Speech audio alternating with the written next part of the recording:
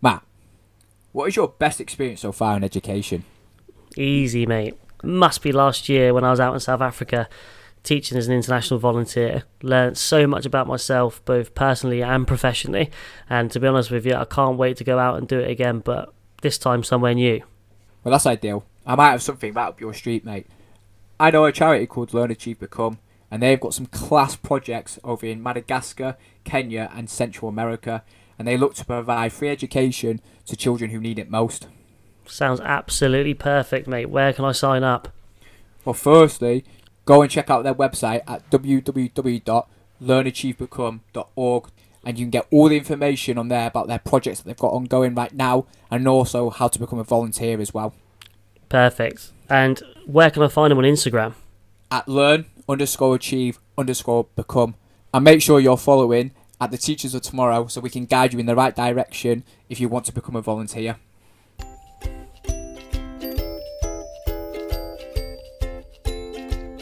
Hey guys, and welcome back to the latest Teachers of Tomorrow podcast episode with your co-host Matt, soon to be Mr. Aldring, And your co-host Sam, soon to be Mr. Gregory. and we are here to share our journey, experiences and views on all things education. Yes guys, welcome back to another Teachers of Tomorrow podcast episode, and today me and Sam, we are joined by, well, it's an absolute pleasure to be joined by former head teacher and now fledgling academic Claire Birkinshaw. Claire, you know, it's an absolute pleasure to get you on today. We had the privilege of listening to one of your lectures on the topic of gender through our university course, which me and Sam actually decided to take on further into our studies. And you know, having connected with you from there, it's it's inspiring to hear your story, and it's just really great to talk to you and get you on. So you know, from us, thanks for taking the time out of your busy schedule to come on the pod. Yeah, thank you for inviting me. I feel very, very honoured. Thank you. No, you don't need to feel honoured. I mean, honestly, after that lecture from university, I mean, yeah, the reception that you got from people and from the conversation that we've had with other people, it's fully deserved. That, yeah, it was the team's chat was popping off. It was like ding ding ding ding ding afterwards. So that's always a good sign to show that. That's something from my perspective. From like, I don't get to see like any of that. So you deliver something and you just go, well, what did people then think? And I think that's probably something which is missing by them working digitally as well. So if we're in the lecture theatre, then you might then be able to then see people's responses in real time, and so you're then relying on feedback that might then come later, or you might then not even think that you could like discuss this further. It's almost where it's truncated. You've been given your knowledge, go away, think about it, and never ever then connect with Claire again. But then to come back and now say, well, can we do then a podcast, feels like it's an extension, isn't it? It's almost like we've done the lecture. Now we just want to have like the informal discussion with some of the things that maybe arose from the lecture. Absolutely, yeah, and this is the beauty of human communication, interaction, which I think over time we've unfortunately missed recently. But fingers crossed, soon we'll be back face to face, and we'll be able to do this in person. So it'd be great. Before you introduce yourself in a bit more detail to our listeners, if you want to follow Claire's journey on Twitter at C_Birkinshaw. And obviously do follow us at TFT Pod on Twitter, at the Teachers of Tomorrow on Instagram. If you are a fan of the podcast, do go and give it a rate and review on Apple Podcasts. That would be hugely thankful from us. But yes, Claire, do a better job than I have in terms of introducing you, because I feel like I've massively undersold you here. So just give an introduction to your fledgling career so far in education. Went to Hull University. Do you want me to go back that far? You go for wherever. All right. So went to Hull University to study geography. Well, actually, I originally it was geography and geology. But then geology then disappeared. And I'm sorry to say this out loud, but it's because I just got really anxious about being able to identify. I think it was something like 140 different bivalves or something. So these are like seashells to, apologies for any geologists out there. And so that can help you to identify the age of particular strata and so on. I just thought, there's no way that I don't care that much about bivalves to be able to identify technology, and was sidelined. But I absolutely adored geology because I did it at A level. I still adore geology. But I just dropped geology and just concentrated on geography, left Hull University, did a PGCE at Hull University, and then became a teacher and started off teaching humanities, and then moved to another secondary school, became head of geography, and then had a variety of different roles in a number of different secondary schools over a 26-year period, which then culminated as a headship within a pupil referral unit or a alternative provision academy.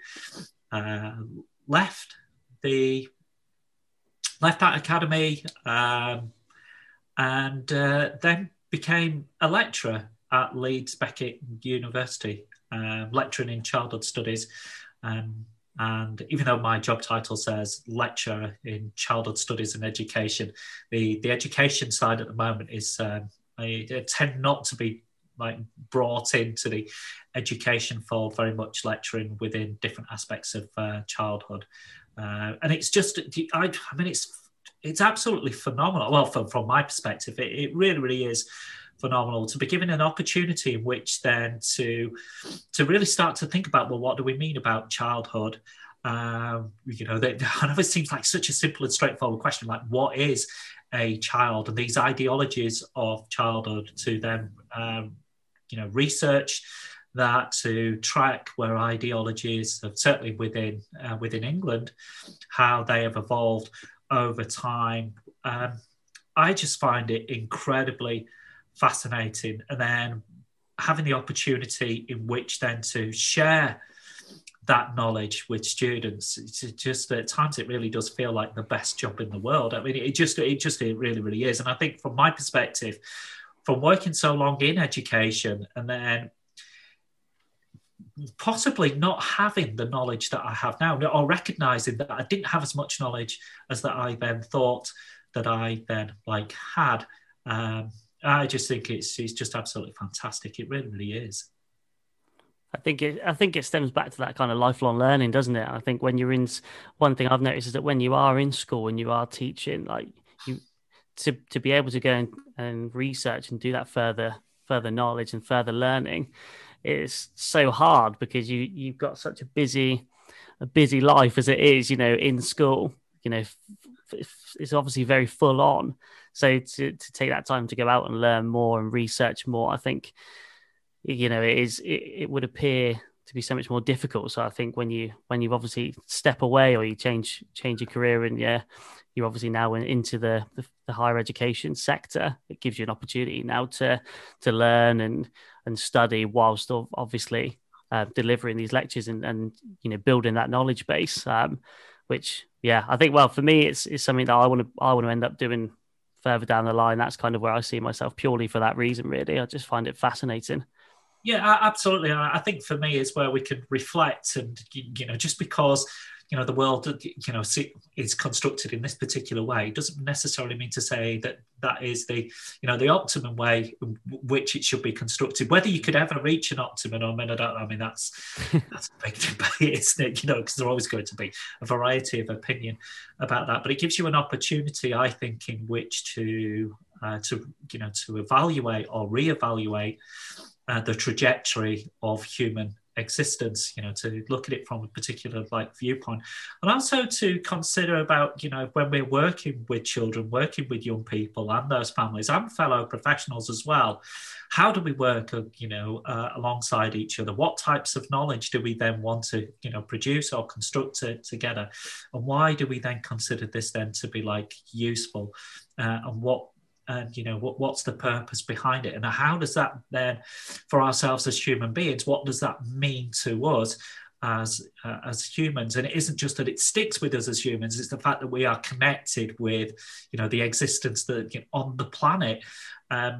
I'm thinking, that the trajectory of human beings, where will human beings be in 100 years' time, 200 years' time, 1,000 years' time, and so on? What part do we play in that evolution? Well, where will we be? Who knows? Yeah. I was just going to say, I was just going to jump in then and ask in regards to, because obviously we've spoken about this, this ongoing learning process and like research, and especially like when you leave education, for example, do you feel like within education, because Matt's stated that that's something that he would love to do, but I'm fixated on being a teacher, hopefully climbing the SLT ladder, but I don't want to be disconnected from that ongoing research and stuff. Is there in schools, and as you climb that ladder, or even as a class teacher, is there still opportunities to still be aware of current research and conversations that's going on? Do you get presented with these opportunities? Yeah, I think that, I think there are two ways in which then to look at that. So one is that if you are thinking about, the organisation of the school, first, the teachers' professional development, it's not just teachers, it's everybody that works within the school community, that there should always be this continuing professional development. Just because we're doing something now at this moment in time doesn't then necessarily mean to say that that is the right way in which then to do it, or that our knowledge can be and our skill set can be improved further. Recent research that's just come out is that more children with autism than was previously then thought. So that then, as educators, well, how do we then support children with autism? What would be the right things in which then to do? Do we then need to adjust our teaching style, the way in which learning is then presented, the organisation within the classroom, within the school ecosystem? So it should always then be ongoing. But I also think that from a personal perspective as well, your love of learning should never, ever stop. And that enthusiasm, because people get drawn into that enthusiasm that you have for learning. So it should always be an ongoing project, in terms of yourself, but also, with the people that you are working with as well. So I do think that schools should, and I know that they do, into thinking carefully about the training that they then offer. But I think we have to be careful as that it isn't always then this idea of just, we're doing this because we need to improve our exam results. And that's the really hard conversation that schools, do have, is that, yes, there are improvement of exam results, but exam results aren't the be-all and end-all of human existence. We know that they're important, but there may be other aspects that maybe we can then look beyond that, which actually may have a knock-on effect about improving the educational experience within the school. Well, yeah, and I think these are really nice, actually, because you, in terms of your own personal journey, you've had an inspiring journey yourself, going through your transition when you were in a headship. I think it's inspiring for people not just in the LGBTQ plus community, but also people away from it. I think it presents a real positive example for students who may find themselves in a similar position. How do you feel that personal journey that you've gone through has really influenced your teaching career and your passion for that research? I mean, I suppose deep roots of resilience, the fact that to transition within the workplace, but also then after leaving, my secondary education, then working in higher education, and it does then present some challenges. So I think the first thing is that we can all learn from people who demonstrate that resilience, but where does that then resilience then come from? So we might, I then consider that, how do we develop this deep roots of resilience? I mean, that's the one thing that possibly other people then can learn from is their resilience. I just had a sense that my role as an educator didn't then come to a conclusion that it would, that what was the, that it would then continue. It just then continued in different circumstances. I think it's given me opportunity in which then to reflect upon that, because there's no doubt about it. You say out loud, this is who you are. You say that I am trans to like individuals. It's just like, some might like, okay, right, brilliant. And then other individuals might, to then take a step back and go, well, what does this then like mean? And so some people might find that really disconcerting. And that's something that I'd always then acknowledge that would then would happen. But I think that, this is something that I have been aware of since childhood, really, for a long, long time. But there was always, throughout life, I suppose, like a journey of doubt. As well, how is this possible? Can this be that like me? What does this then like mean? Maybe I just need to just sort myself out, and just thinking that maybe it would just then go away. But it's always been like part of me. And I was talking yesterday, so I was included on a panel, and I really thought about it before in this way. It feels like a lot of my life I've lived inside my own head. And I don't know if other people experience this as well. It's almost where you've got this inner voice. This inner voice is then having a conversation with yourself continually about, but this is me. I just want to then talk to an individual. But it's almost like you are not allowed to then talk about it because of what may then happen next. So it feels that I have existed in silence. And it's not until like recently where I feel that I have then either given myself permission in which then to talk, or that the fabric of society, the blueprint of society is then shifted in such a way that it is then given other people to then step out from the silence and actually to then speak about, their, well, I don't know whether it's an interpretation, their sense of self and how it is for them, and to be able to then speak that aloud and to then share that with other people without repercussion. Although having said that, for some individuals, there's no doubt about it, there is repercussion, and I have experienced some of that repercussion as well, which is understandable because it just how we then see like the world, and then for other people to articulate, well, actually for me, I don't then see it quite in these ways, and this is then for this is me, and saying that out aloud, as I think to other people.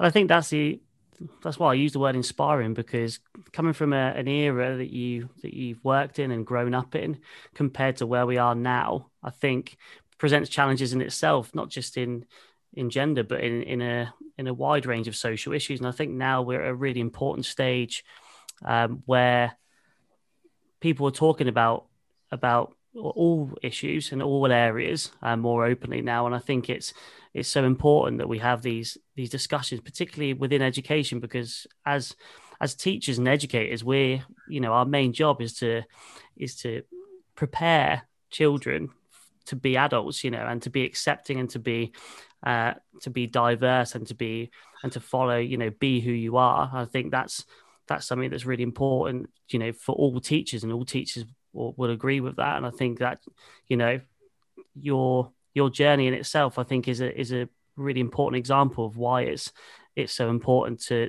educate, our children and adults, and,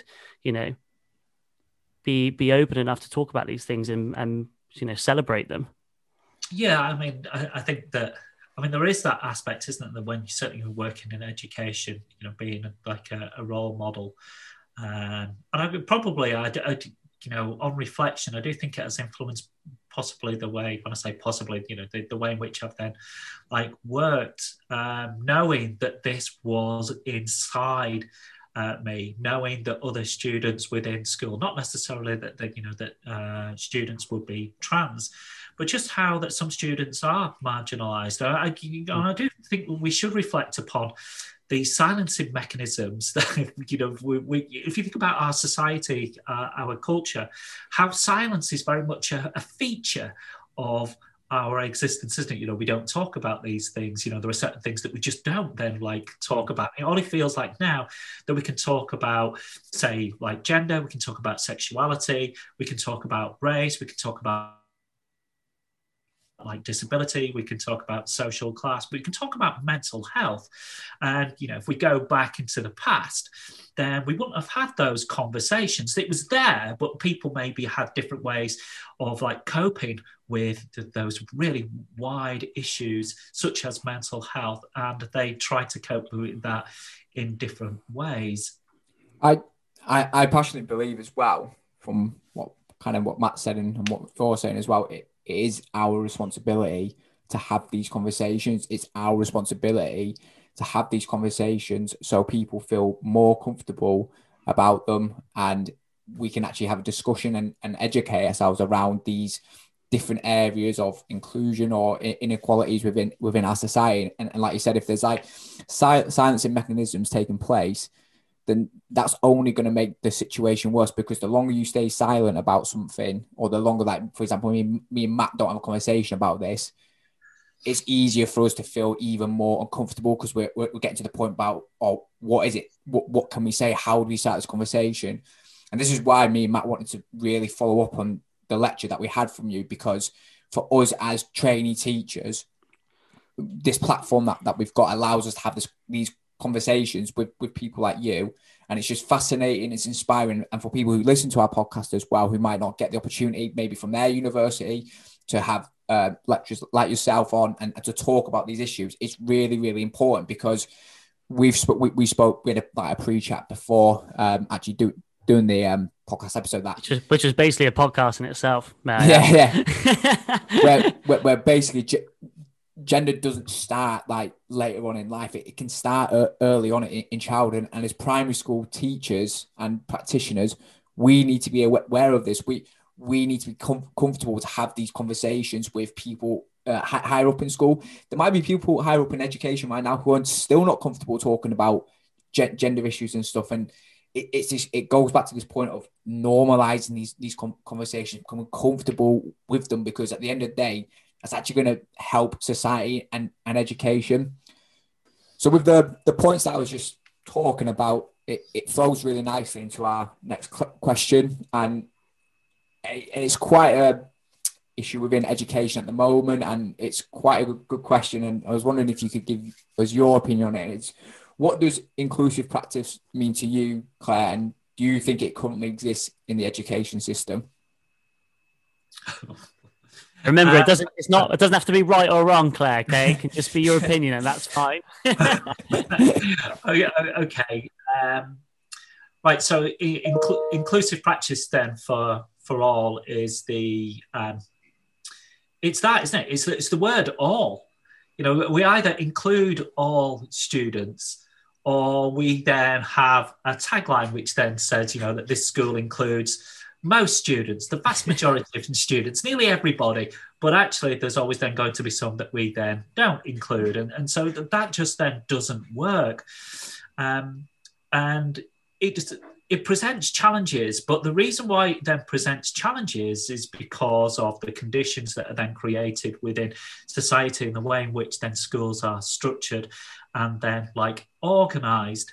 And I think there's no doubt about it. It creates challenges for schools then to include like everybody, because there will always be at some point someone will say, well, if a student then does that, surely they should be then like excluded. And that's where you then have to consider, right, okay, so when we then say inclusion for all, what does that then like mean? Are we then saying that you've got then one building, but then we have other buildings, which is still then including like students? And then are we then supporting their like needs? As you know, really what should be happening is that children just do not disappear from school. You know, they fall through the net, as the term may then be. So do schools then, do they include all students? Well, no, I don't think they do. I do think that some students do. I think they do fall through the net, but there are different reasons as to why they may then fall through the net. So, you know, some children that may be in the looked after then care system, So if they are then moved from one locality to another locality, then that then is then going to present challenges for the education system. You're also then presented like challenges within the education system. I'm not suggesting that these are children that then fall through the net, but if an option is then home education, then how do we then ensure that through home education, then all children are then being supported in the way that home education is then set out for those children. You're talking about across the whole of society, aren't you? Millions of like children.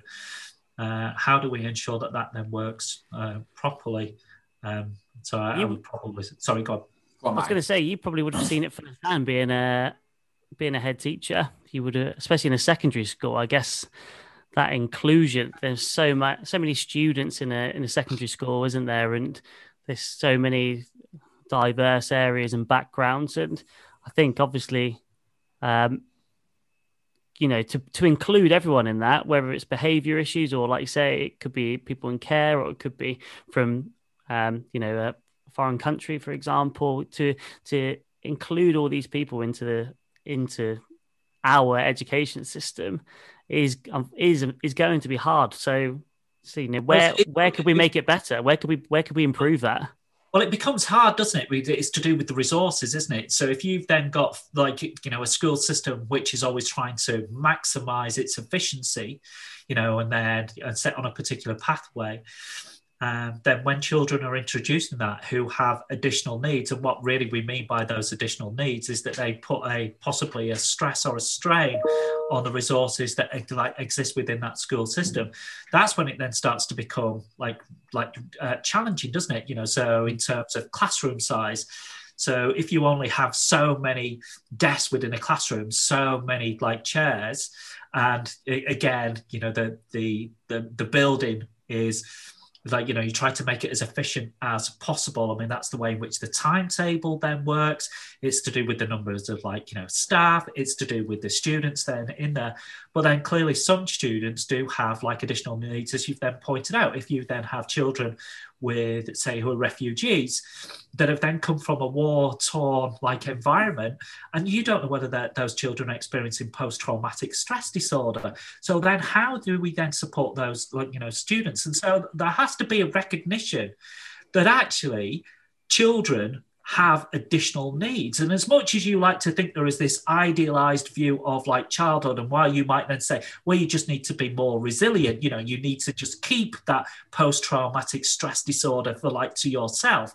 It just doesn't work like that. But there can be other factors as well, for children with alcohol fetal syndrome. How do we then support children with alcohol fetal syndrome? How do we support children that are in the looked after care system that maybe have a profound sense of rejection? How then do we support those children? And that then not only, I think, comes back to the skills that we then have as teachers, but it's also the resources that are then made available. And while some schools may seemingly be doing really, really well, it's has it actually, or have we then seen some children then moved elsewhere? And so it gives the sense that everything is in fine, really, really good order. It comes down to, superb behaviour management systems. There is a brilliant efficiency within the school, through learning walks, through lesson observations, through the whole accountability. Then this school is running as it then should be. Ofsted then come in, they then give it outstanding and so on. But yet we still find that there are other schools that exist which are presented with multiple challenges. And it's not that this is just now, this has been ongoing for quite some time. My question then as well, in regards to, because we've spoken about how some children fall through the net and we're maybe not inclusive to all children, does that not stem from teachers, but are we, as an education system, are we inclusive to all teachers, for example? And if we were, would that not help with solving these problems of not allowing children falling through the net, essentially, if we were inclusive to all? Because I mean, we've had prior conversations about this. It's not just about the children. It's actually education as the whole system being inclusive rather than just fixating on the children. Yeah, absolutely. So I think what you then have it, for children to see themselves reflected back in the classroom, if we then have an ideology of childhood, what the ideal child looks like, then, equally, we have an ideology of what the ideal teacher then looks like, not just in terms of, say, how they look, in terms of like their knowledge, their skill set, and so on. And I think that what can happen is that schools may think, well, we would like to, but we've got our exam results then to think about. We haven't then got time to nurture these members of like staff. And it might be, well, what would parents then like say? If parents are demanding this particular, quality of education, and then we're then trying to make the school as representative as possible. But this is what we're, for example, like degrees. So if you might then see difference in degrees across like, the population, where some demographics then gain a higher degree than another demographic. A head teacher might say, well, we only choose the best candidates, this is their like degree. And so you're not then taking into account that this is something which is maybe systemic over, a long period of time. And this is why we then see the results that we then do. And so that then just perpetuates that. And so it needs a real strength to then step out from that and say, well, actually, we need to ensure that our school is really representative. And then you're faced with the dilemma that, a school might say, well, it is representative, it's representative of our community. Well, right, okay, so but is it representative, say, diversity that exists within like the country? So, well, no, but it's representative of our community. And again, that because of just geographical disparities with where demographics then exist within the country, you are then left with that challenge as well. I think this, so I think there will always be situations where, you present something and you say, right, this is what it should be like. And then someone will then, obviously create a counter argument and say, but we only want the best candidates. Well, with all of the best candidates are always these ones that have gone to maybe say this particular university, they belong to this particular demographic. So you just sustain it, that's it. How do we ever break that cycle then? I think there's more. I was just going to say, I think it's interesting in one of the things that you said there, Claire, in regards to, it goes back to the point of schools are driven by exam results, but why should that matter to inclusion? If someone is good at their job, it doesn't matter who they are as a person, where they're from.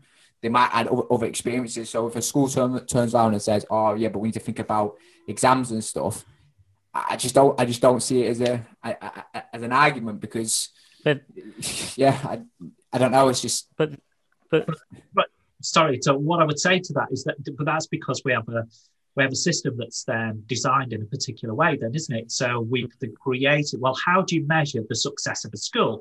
How could one school then be seen as being a good school, whether another school's then not being then seen as a good like school? So you have to create some form of metric. And so your metrics then come like down to, well, exam results. Okay, right. So there we can then, judge one school against another school and say that the school is doing really, really well. And that school is not then doing as well. And then it goes beyond exam results. It then goes like to attendance, or it then goes to behavior statistics and so on. The way in which you address that is you either change the examination system or you change the metrics in which you measure, what then happens like within schools. But it becomes seductive for all of us, doesn't it? Because we have a society that is framed around a hierarchy, isn't it? So if people at the top of the hierarchy, there has to be a justification as to why they're the top of the hierarchy, and then where for other people who were then lower down the hierarchy, again a justification as why they're in that particular position within society. So you base it or frame it around like examination results. Obviously there are always going to be certain barriers in place, which unfortunately due to the fact we are a capitalist society and we have meritocracy and we we are a Western nation, so when people come over from poorer countries, naturally they're already up against it because of the way that we'd employ people, for example. Unfortunately, unless they come over with a degree or whatever, straight away they're already up against it. So I think there's always going to be barriers. But in terms of like inclusion in schools, I think even though we have these exams in place for whether we believe they're right or wrong, it's about presenting opportunities for people to express themselves in whatever subject that is. And I think that as teachers, we are able to still do that. I think we have a choice to include certain cross-curricular areas due to probably our passions, for example. Whether we're interested in something like sustainability, for example. I know that when I have my own class, hopefully next year, if someone gives me a job, that'll be an ethos that I'll try and put through the core of my classroom, because that's something that I care about. Now, the teacher next door probably won't, because they'll care about something else. So naturally, that's what their kind of values will be. Sam will probably do PE, for example. It will be very much an active space because that's something that you care about. So I think that we do have these opportunities to be inclusive, but I think a lot of it is driven by our values and passions, and I think that can sometimes be detrimental to that practice. Yeah. So I think that, what you touched on, like there, where you bring yourself into to the classroom. One of the challenges is that, words that are then used within school is consistency. So that's often branded around. So we need to be consistent, and, because, students might say, well, in this particular classroom, I can then do this, So in Matthew's classroom, it's brilliant because we then talk about sustainable things. And then, another student might then say, yeah, but in Sam's classroom, we then do like active stuff and everything. Why aren't we doing more active stuff in like Matthew's lesson? Why is it? And so we then create that difference. So we're drawn to, well, we need to make everything consistent. We need to make it the same. So we homogenize, thinking that will be better. But it's the way in which we frame then the discussion about that difference, isn't it? That actually in different classrooms with different teachers, then you have to recognize that the teacher in front of you is a human being, and that human being brings in like different qualities, which then creates this school ecosystem. So we either want to create school ecosystems that are all exactly the same, or we then recognize that there is a difference within them. But then again, if you then create that difference, then some people think that form of difference is a better form of difference than that form of difference. So yeah, there's no doubt about it. It presents challenges. But I would certainly say that from yourself as a classroom teacher, when we're talking about inclusion, then you can aim to make your classroom as inclusive as possible. And the first thing that we then do is how we build those relations, isn't it? With students, and recognizing that for some students, if within ourselves as human beings, if we remove ourselves from places that are stressful, so, we might have heard, fight or flight responses, I would suggest that there's maybe a few other forms of responses that we then, we respond to in stressful situations. So it isn't just fight or flight. There can be like freeze, so you shut down. You may flock, so you actually go to like other people as well, and so by being part of that crowd, that then gives you a sense of safety. Or you may fawn over somebody, you're like over complimentary, and you're then trying to protect yourself so that they then don't attack you. It's then to remove that fear, isn't it, away from from the classroom itself, so that where students have the opportunity where to then try things, and if they make mistakes, it's not actually to worry that they have made a mistake. It's how do you orientate the student back into, okay, you've made a mistake. It's a learning aspect. How do we go back, revisit that without this fear of failure, and then we continue then to attempt, then try with this. So I think that we, as teachers, we have to start individually, with ourselves, and then ensuring that through our practice, through our behaviours, and the design of the activities within the classroom, everything about that ecosystem, if there might maybe a micro ecosystem within the wider school environment, is that we work to make that as inclusive as possible.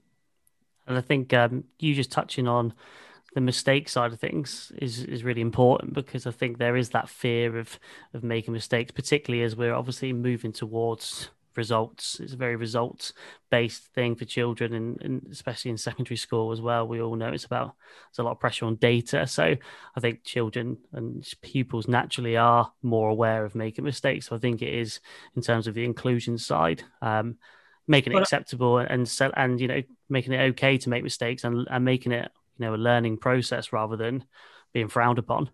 Yeah, absolutely. I think that if you think that if all students then, if they all got perfect exam results, how then do we differentiate if everyone then gets the same exam results? And I think it's how do we give opportunities for students to demonstrate their passions, that space for learning, so it's almost like we've narrowed things then down. We don't give them, sorry to use the term, like the bandwidth in which then to explore like other ideas. And surely then, to meet the needs of like the nation, that diversity, those different ways of thinking, tackling problems, coming up with solutions that maybe we'd not thought of previously, seeing the world through different eyes, then that is surely something we should be nurturing.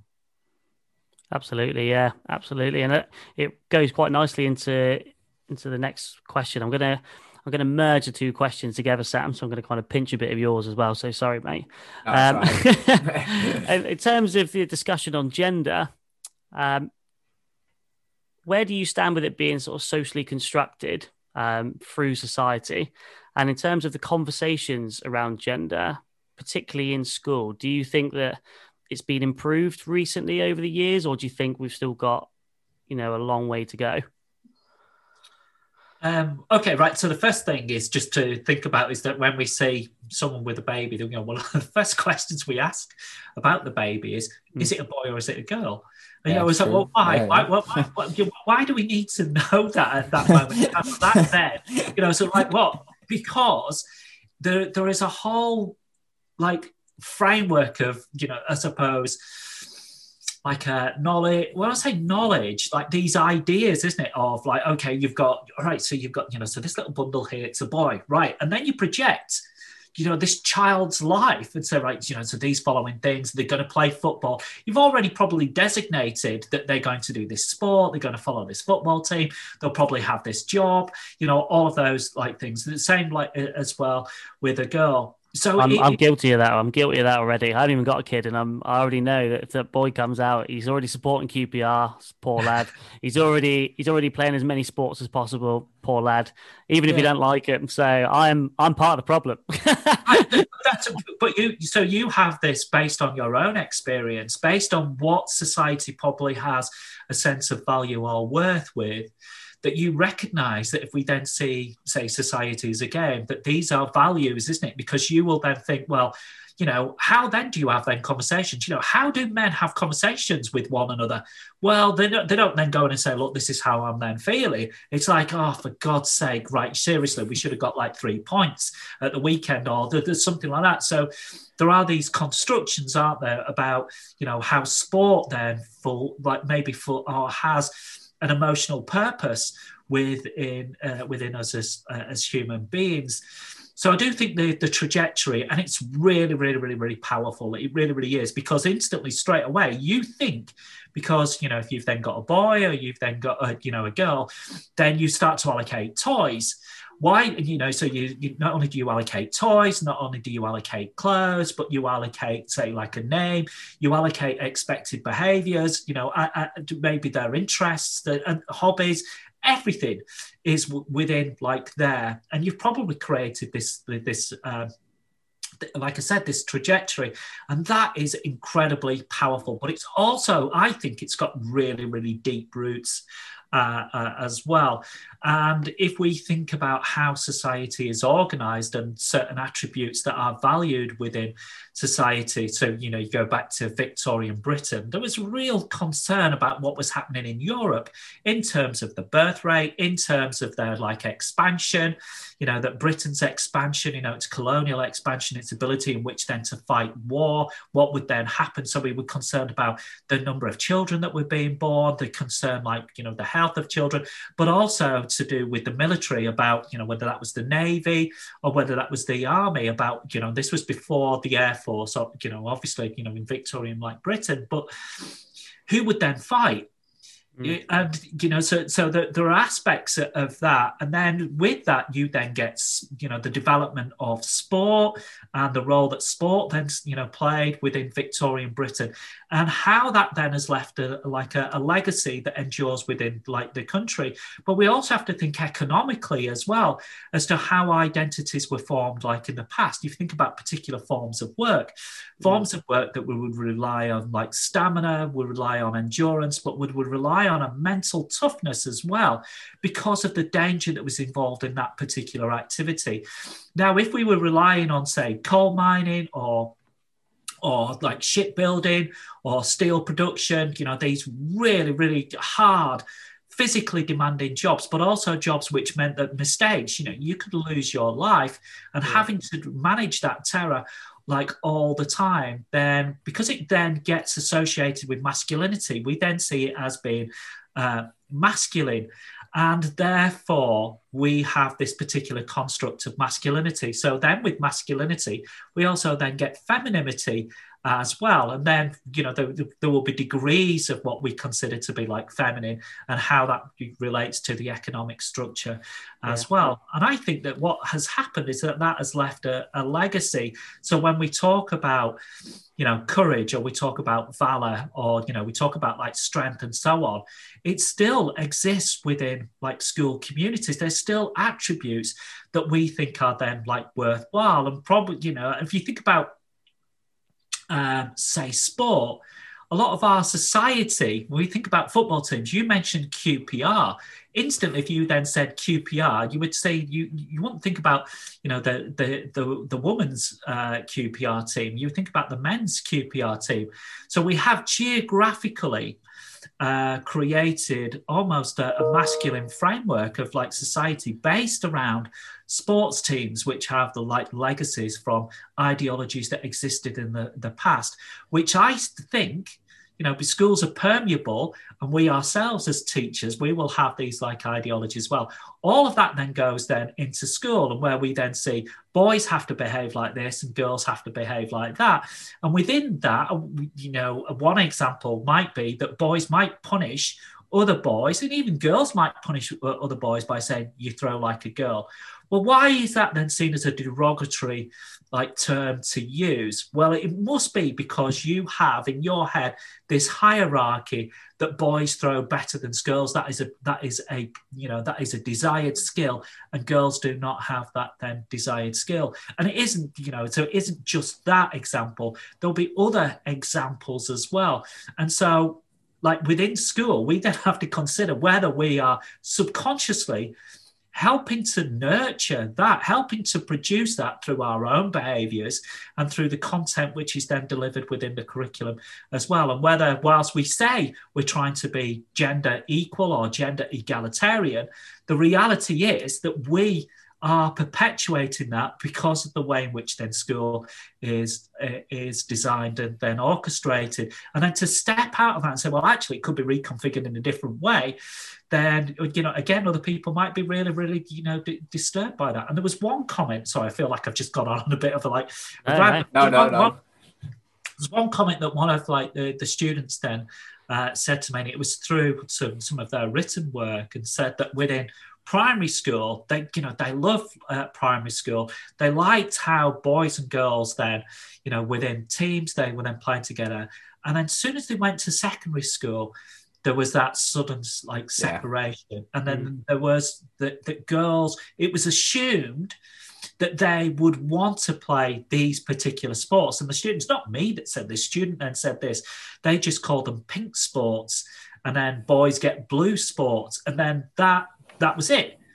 And so we then get this then separation. And I just wonder if then, for schools, whilst I'm not then saying that, all sport then should be mixed, whether there are those opportunities in which where sport can be then like mixed, and where boys and girls, particularly in the teenage years, are then playing together. And what we then do as teachers is to ensure that, where we have banter, that this is then respectful banter, and we then don't move into those like sexist or misogynistic ideologies which can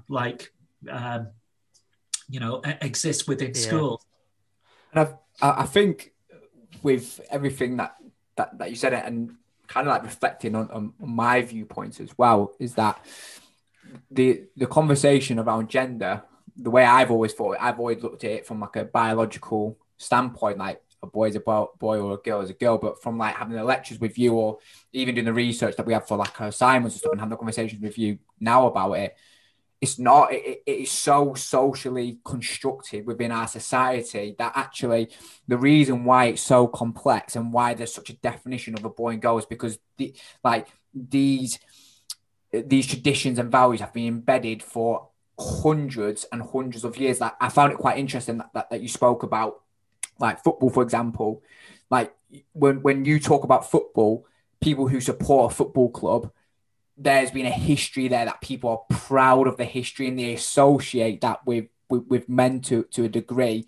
And the conversation around gender is so complex because you're having to completely and utterly change people's thought process on not just society now, but history as well. And it's not, and I've been doing it's not a biological argument, because a lot of people will be like, well, your biological makeup's this, then you're a boy. But actually, our society and where these misogynist and sexist comments come from is the way our society has been created, and making what a boy should look like and what a girl should like, essentially.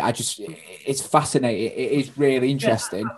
I mean, what I would say is that it's tied economically, isn't it? And, again, if you go into into the past, you think about how people may have migrated around the country looking for work. Again, it's difficult for us to imagine what that would be like because of the society that we exist in now, and how society, through the welfare state post 1945, how that reconfigured how society then operated. But prior to that moment in time, people would have then, migrated. Home ownership would have then been different. People would have rented properties and maybe gone to the place of, where work is.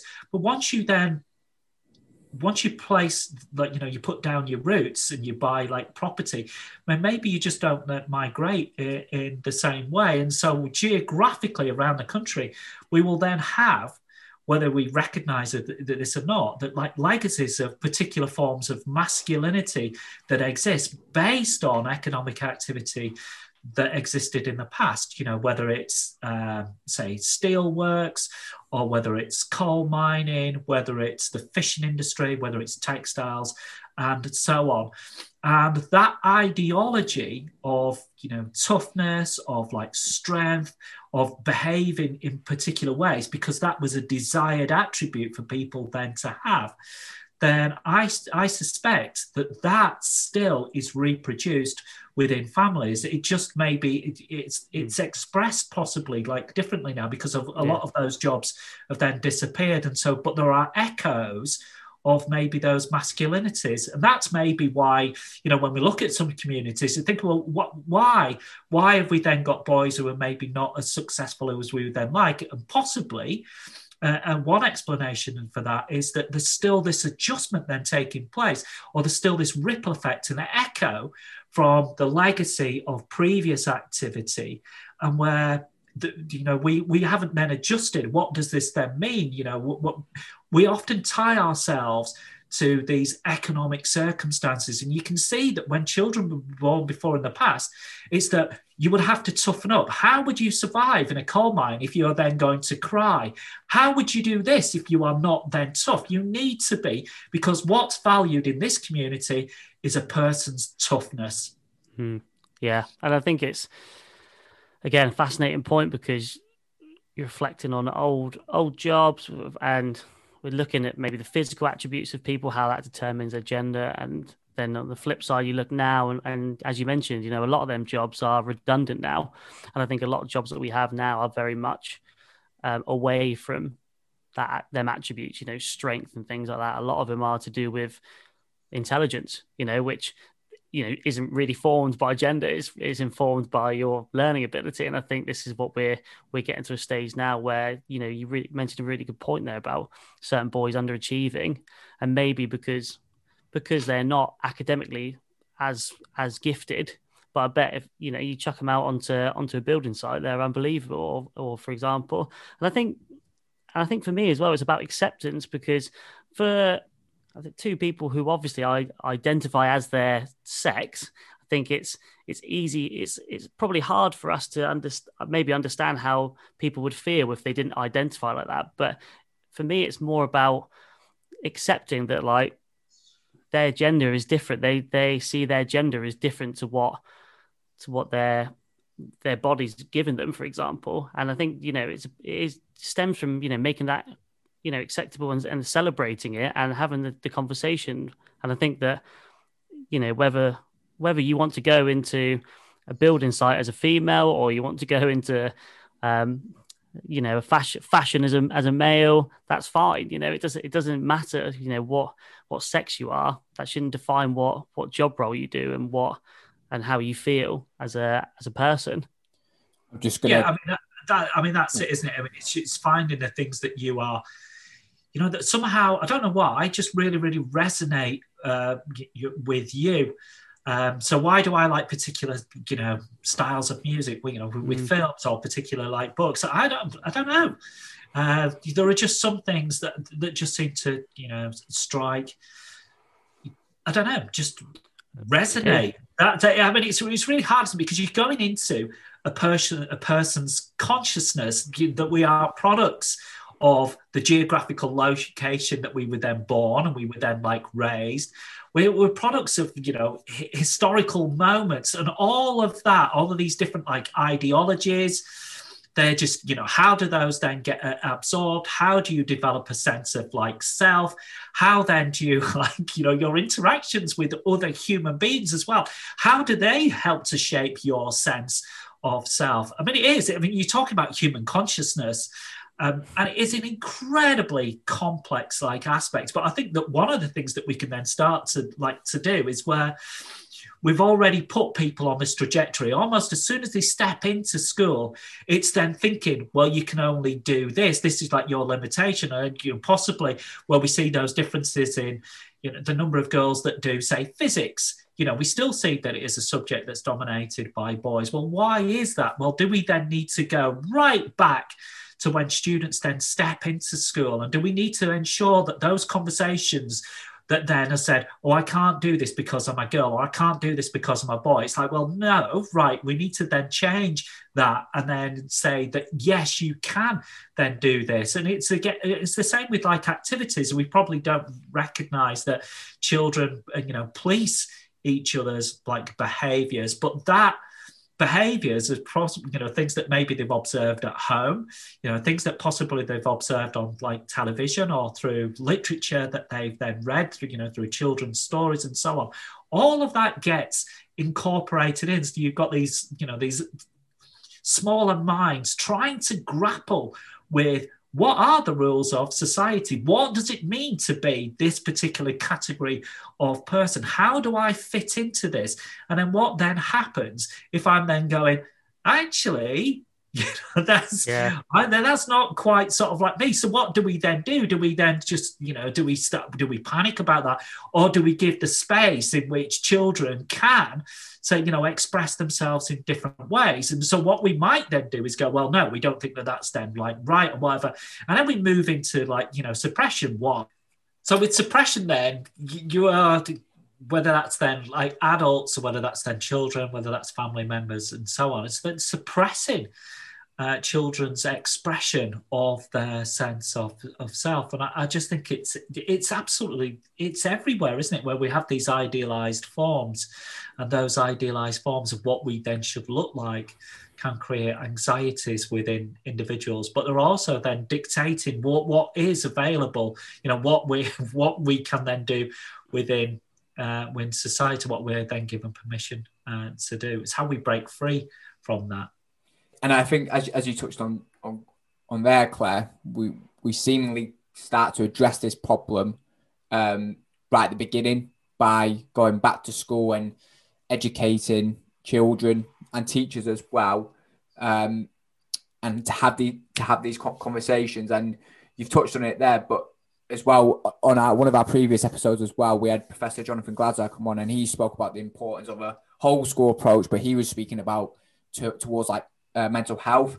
How important do you feel like it is to have that whole school approach of inclusivity surrounding gender? Because Matt touched on earlier how, for example, we have different passions and values. Like, for example, like I'm massive for like active learning. Matt's, for example, really big on like sustainability and stuff. Those two views are anything unactive, basically. Yeah, those two views are anything where I don't have to move. So yeah, how do we go about this the issue surrounding gender, and what can we do? What is the best practice going forward? I think that schools have to recognise that it's an ecology, it's an ecosystem, where, as much as we don't like to maybe see ourselves as organisms, then we are biological organisms. And our bodies behave in interesting ways. For instance, stress.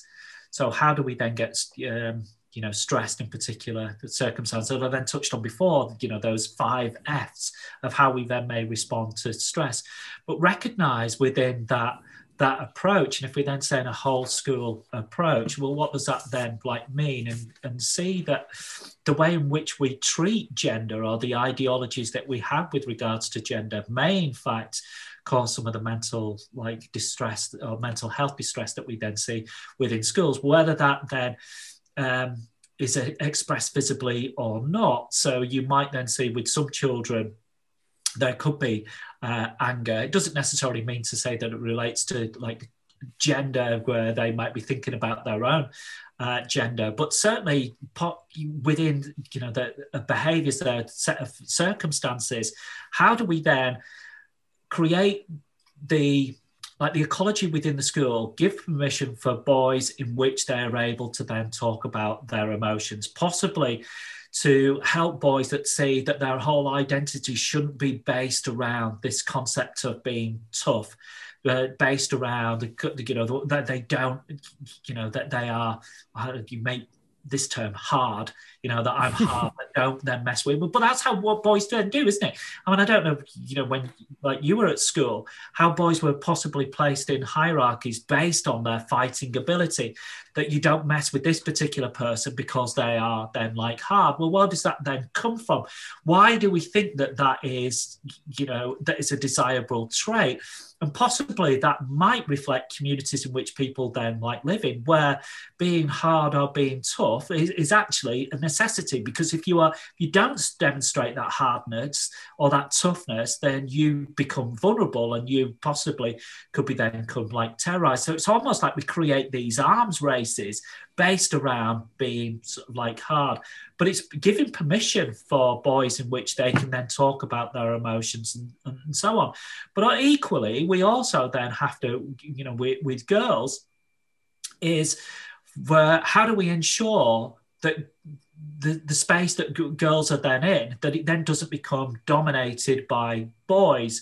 That one of my students was doing some work within a school, and it's where boys behave in particular ways. And what then happens is that they dominate the time, they dominate that learning experience with the way in which they may dominate, say, responses to questions. They dominate that in terms of like physical space. So when they then come into a classroom, that they try to make themselves appear wider and bigger than they like are, and how that then suppresses girls' identities within like classrooms. So I think that when we're considering that whole approach, we really do have to step back and say, how actually does our school then operate? But what about us as teachers, particularly senior leaders? How do we talk about this? I mean, do we use terms like, oh, man up? So do we actually then see female teachers then saying this to like one another, saying that then to boys? Has it then filtered within our language that, again, it reveals how boys are then seen or how men are then seen within society, and then with girls? And then how do we then support our students that are non-binary as well? How do we support or recognise, a variety of gender expressions where everybody then feels safe and comfortable? So yeah, I do think it has to be, when we say this whole school approach, what exactly does that then like mean? And is it about holding up, the looking glass and recognizing how our own behaviors may produce particular types of behaviors where students feel that they have to behave in particular ways because that they see that as being that it has some form of value on it. So if they're trying to, move themselves up in the hierarchy, this is what they think they have to then do in the hierarchy. But I think that can have a detrimental effect. It might be that some students feel that they are really, really pressurized to be perfect all the time. And that isn't just about academic performance, but it also can be in terms of their appearance as well. So an aesthetic labor that some students then have to carry out. But I see that isn't something that just then applies to girls. It applies to boys as well. In fact, it applies to all students, isn't it? It's because of how we create this value system of what's seen as being I don't know, the successful or the norm. Yeah, exactly. Yeah, I mean, if I was going to say something, it would probably relate to, we think that it has prestige, and with that prestige, it has power somehow. That these individuals are seen as being desirable. Yeah, definitely. And I think the really interesting word that I picked up from that was that you talked about language, the language we use, and I think in terms of language, the way we talk about things and the words we use, I think that in itself brings a fear almost to people who maybe are uneducated in terms of discussing topics of gender or topics of race or topics of mental health. I think, the language side of things, maybe the lack of knowledge and the lack of language, the lack of terminology that we've been exposed to through our education system in previous years is almost preventing us from, or preventing more people from having the conversation through fear maybe of saying the wrong thing. And I think that now is why it becomes so important as teachers that we use the correct language. We teach our children the correct language and terminology, and to not be scared about if they say something and it's incorrect, that's fine because they're learning. Yeah, I think that I seem to have said this quite a lot this morning, I think. We all think that's what we're here for. We're thinking. Exactly, yeah. That we have to demonstrate to students that we're on that we're all on a continuum. Just because we're a teacher, that doesn't mean to say that our learning has then stopped, that we profess to have complete knowledge, that we are at one with the universe, as much as we would like to feel like that sometimes at the end of the day. But to demonstrate that we still want to learn as well, and to recognize that the nature of society is then changed, and it is then changing, isn't it? The composition of society is different to how it was 20 years ago, how it was different to 50 years ago. And that's not something to be afraid of, is it? It's to recognize that the environment in which you were then brought up in, it isn't necessarily how society then looks now. So possibly you may then make some mistakes, but that's not, okay, you're making some mistakes. It's what happens next, isn't it? Yeah. So, are you then making mistakes because these are just because of those circumstances at that moment in time, based on your knowledge base? Or are these mistakes actually not really mistakes, but they're then demonstrations of power? It's where you're then trying to somehow demonstrate that you have power over others, to remind people of their position within the hierarchy. So I think that it's essential to us, for us as teachers, to demonstrate to students that we are still curious, and that we anticipate that we will be forever curious, and that society isn't static, or the environment, the universe, it's not static. It just isn't. It's continually moving. And evolving, isn't it? Yeah. I feel like just listening to this conversation this morning and stuff, and one thing that I do struggle to get my head around at times is why can't society just be that little bit more accepting towards these issues that in my head shouldn't really be issues. It's just easy to have a conversation in my head about things that you maybe not comfortable about, and creating a society whereby you are uncomfortable has led to these issues becoming more, I'm trying to think of the word, more not issues, normalized. They're not issues, are they anymore? Yeah, they're just part of life, part of the world we live in. I think that kind of stems from what Claire said about changing and evolving. If you look back 50 years compared to where we are now, in the UK, we're very lucky in that regard when you compare us to other nations, which is still living in ways which are so traditional, and 100, 200, 300 years ago, they still have them traditional values. And I think whilst we're definitely not perfect, of course we're not, but you think even over the last 20, 30, 40 years, where we've come from to where we are now, and just the amount of conversations that are having now, and the amount of movements that are in place, and the amount of people that are having discussions and are far more accepting and far more aware of different areas of social injustice, I think is a testament to kind of where we're going, and I just hope that that trajectory keeps going forward. I think it's hard, isn't it? Because then certainly during Section 28, so just giving an example of this, that through Section 28, where you are then not allowed to talk about LGBTQ plus identities within school environments, that's silencing. This is state silencing, isn't it? Through the where the schools were not allowed to then seem to be promoting homosexuality, and so you can look at the exact wording from that, and so there was this silencing, a state silencing of identities. Well, how then would you address homophobic bullying?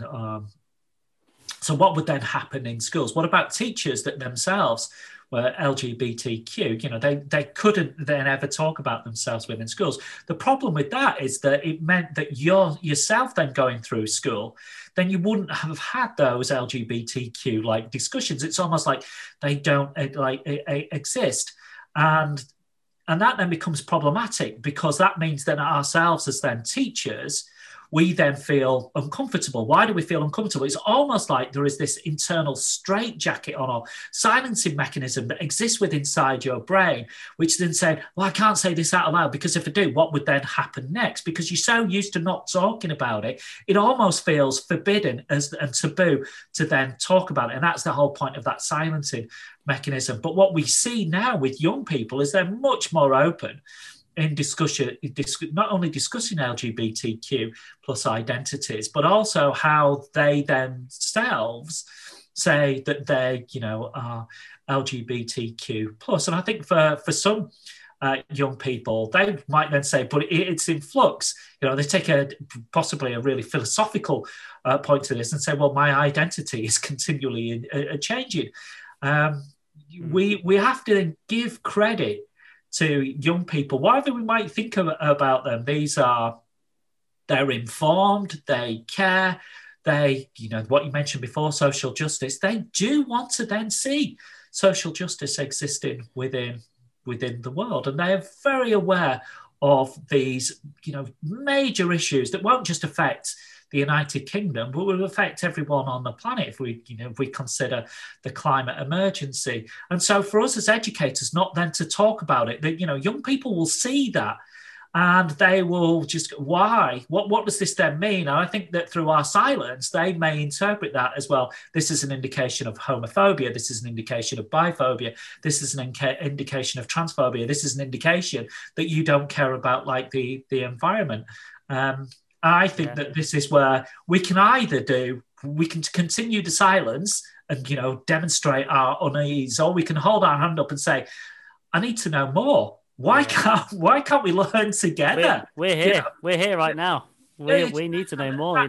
So why is there this idea of hierarchy in terms of knowledge, that you have the teacher, so the teacher has to know absolutely everything, and the student is then still learning? I'm sure that there are students who will probably sit down and go, actually, I have this knowledge, and you just go, wow, that is absolutely and utterly amazing. Surely there should be opportunities in which we can construct knowledge then together and learn off one another, and not be afraid of that, rather than continuing with this hierarchy that we must have the knowledge and they then don't have the knowledge. I think it's really interesting what this conversation has presented in regards to Matt said about like where we've come from, and obviously this Section 28 Act, which was in place, whereby actually essentially the norm for all those years was actually not to talk about it because it wasn't discussed at all. Whereas by now, like you see now with like young people, we are very vocal. We care about social justice. We care about equality. The thing for me that is kind of scary, I feel we're on the cusp again of being silenced as a state again. I mean, I know we're deviating here, but with the recent bill that's been passed. Here we go. No, but it's true. I'm waiting for it. No, but the bill that's been recently passed, it surrenders our right to protest and effectively have a voice against social inequality. That is true. That is a certain way of silencing protest and having a voice against issues within society. That's not my opinion. That is fact. It's the same as essentially Section 28. I think that it's this. So I think we're seeking, aren't we, to create like an equilibrium in which we can all thrive in that equilibrium. I'm not suggesting that we then remove the hierarchy because people will have knowledge and experience which is going to be greater and superior to like other people's. It's the distance between, if we then, I suppose, use the term the lower end of the hierarchy to the hierarchy, then that then seems to have really elongated, doesn't it? So it almost becomes obscene. This like hierarchy, and that then becomes like problematic. And then where you have the bulk of people, down at the lower end of the hierarchy, and the effect that has on them. So, when we consider health equity, the life expectancy of individuals, and knowing that this is, as far as I'm aware, your one and only life, then why should your one and only life be curtailed by the unequal distribution of resources? And those resources are different. So it doesn't necessarily mean to say like economic resources, but it can be resources such as green space. It can be resources as blue space, but it also can be those resources which enable like an unfolding of the human, our flourishing. And those might be unequal in terms of like creative activities, whether that's then dance, whether that's then theatre, whether that's music, those different forms of human expression. And I think that is something that we have to then hold on to as well. It's that see that who we are as human beings shouldn't be completely and utterly anchored into economic activity, that there are other aspects of being human, and we should enable or create opportunities in which, for those to flourish. Sounds like I'm being really utopian, but I just think that that's better for society. And if we are then stifled from being able to articulate that the allocation or the distribution of resources isn't as fair and equitable as it then should be, and that then becomes really, really problematic then, doesn't it? Yeah, no, we agree. We've had many discussion about this, me and Sam off air, and I think it is about just presenting them opportunities for everyone to flourish, albeit, in whatever capacity that is, whether it's deemed as one of the lower ends of the hierarchy or at the top end, and I think you talked about having a society where we accept everyone, whatever role they do, whatever gender they are, whatever race they are, whatever background they're from. And I think that in itself is the utopia, not the hierarchy necessarily, but for me, that is the utopia in terms of accepting everyone's differences, everyone's beliefs, everyone's values, everyone's skills. It's learning from people, isn't it, Matt? It's where you then meet a fellow human being, and what is it about their life story which is then fascinating? What can we learn from that life story?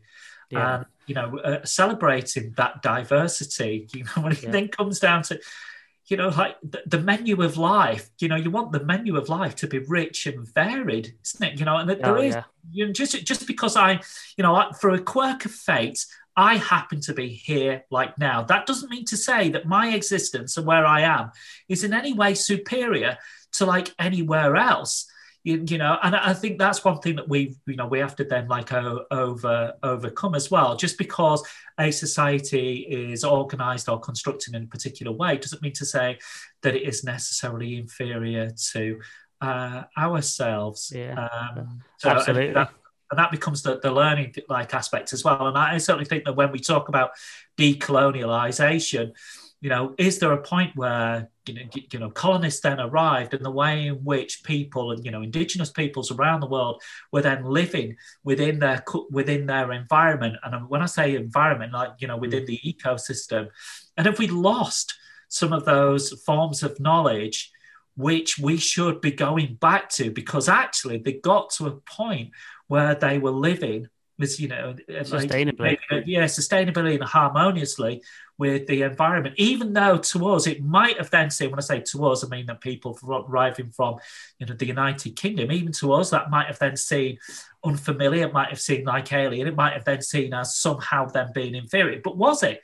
It's only because we think it's then like inferior, isn't it? Because we don't understand the reference points. Yeah, I think that's a fantastic message to kind of to end the podcast episode on. Really, we talked about gender, but ending on that sort of message about learning from each other, accepting one another for our differences and similarities, learning from different cultures and celebrating it. Yeah, absolutely, Sam. And I think being open, receptive as well. And I think this is what possibly creates fear within some individuals, is that why do we need to consume as many things? Why have there's like a seduction, isn't there? The allure of wanting more and more commodities, more and more items, and we think that our lives become richer and more fulfilled with that. Well, is it? What can we then learn from other people from around the world, which actually enhances or allows all of us then to flourish in that sustainable way? Yeah, absolutely. What a conversation! What a time! What a morning! I mean, Sam will obviously follow on from me, but first of all, Claire, thanks so much for taking the time to come onto the pod. It's been honestly an amazing opportunity to talk to you and discuss some really important topics around gender and sustainability and social issues and within education, as well as obviously connected with yourself. It's been an absolute privilege for and like I said, for people to follow Claire's journey within education.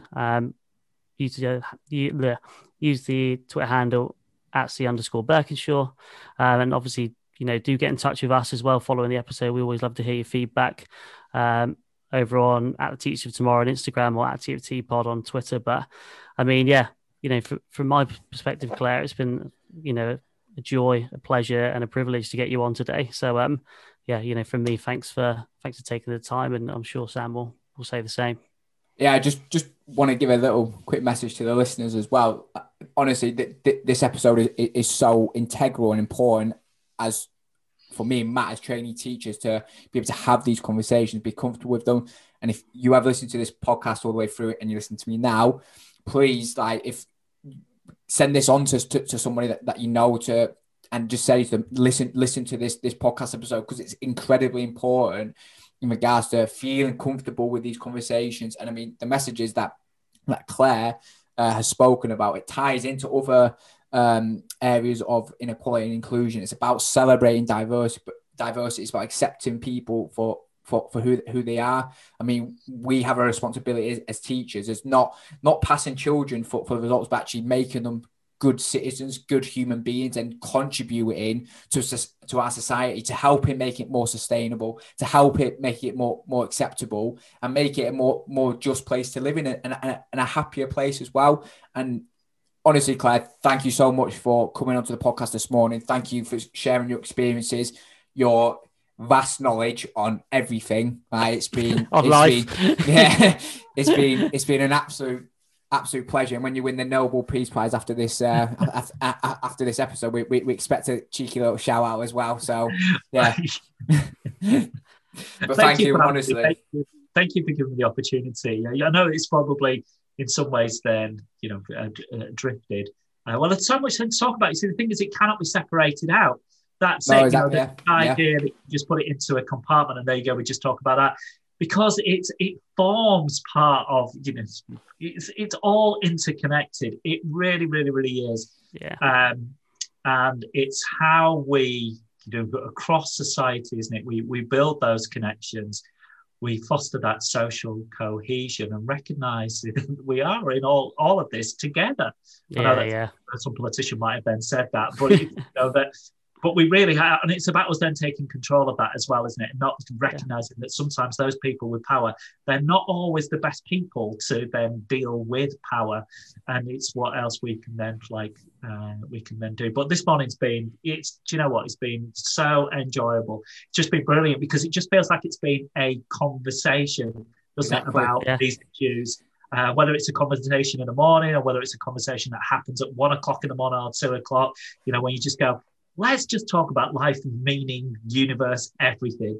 It feels like it's been like this morning. So hopefully people will engage, will listen to it. I'm not suggesting that this is the right answer to life. It's one of many answers to life, but this is just my perspective on life from where I stand. Can I just add in as well? I hope you don't mind me saying this, Claire, but Claire was nervous doing the podcast with us to start with, but I'd like to think that, just like you said, just having this conversation, it's put at ease that those nerves and stuff. And actually it has been really enjoyable just to listen and have a conversation about this. And yeah, we're not that bad, are we, Sam? We're not that bad. We're all right, to be fair. Yeah. No, yeah, it's been an absolute pleasure, Claire. So, I look forward to connecting soon, and listeners do enjoy what we've just enjoyed as well. So, yeah, cheers, guys. Thank you, guys. To get in touch with us following the latest podcast episode, head over to @TheTeachers of Tomorrow on Instagram or over on Twitter via @TFTpod.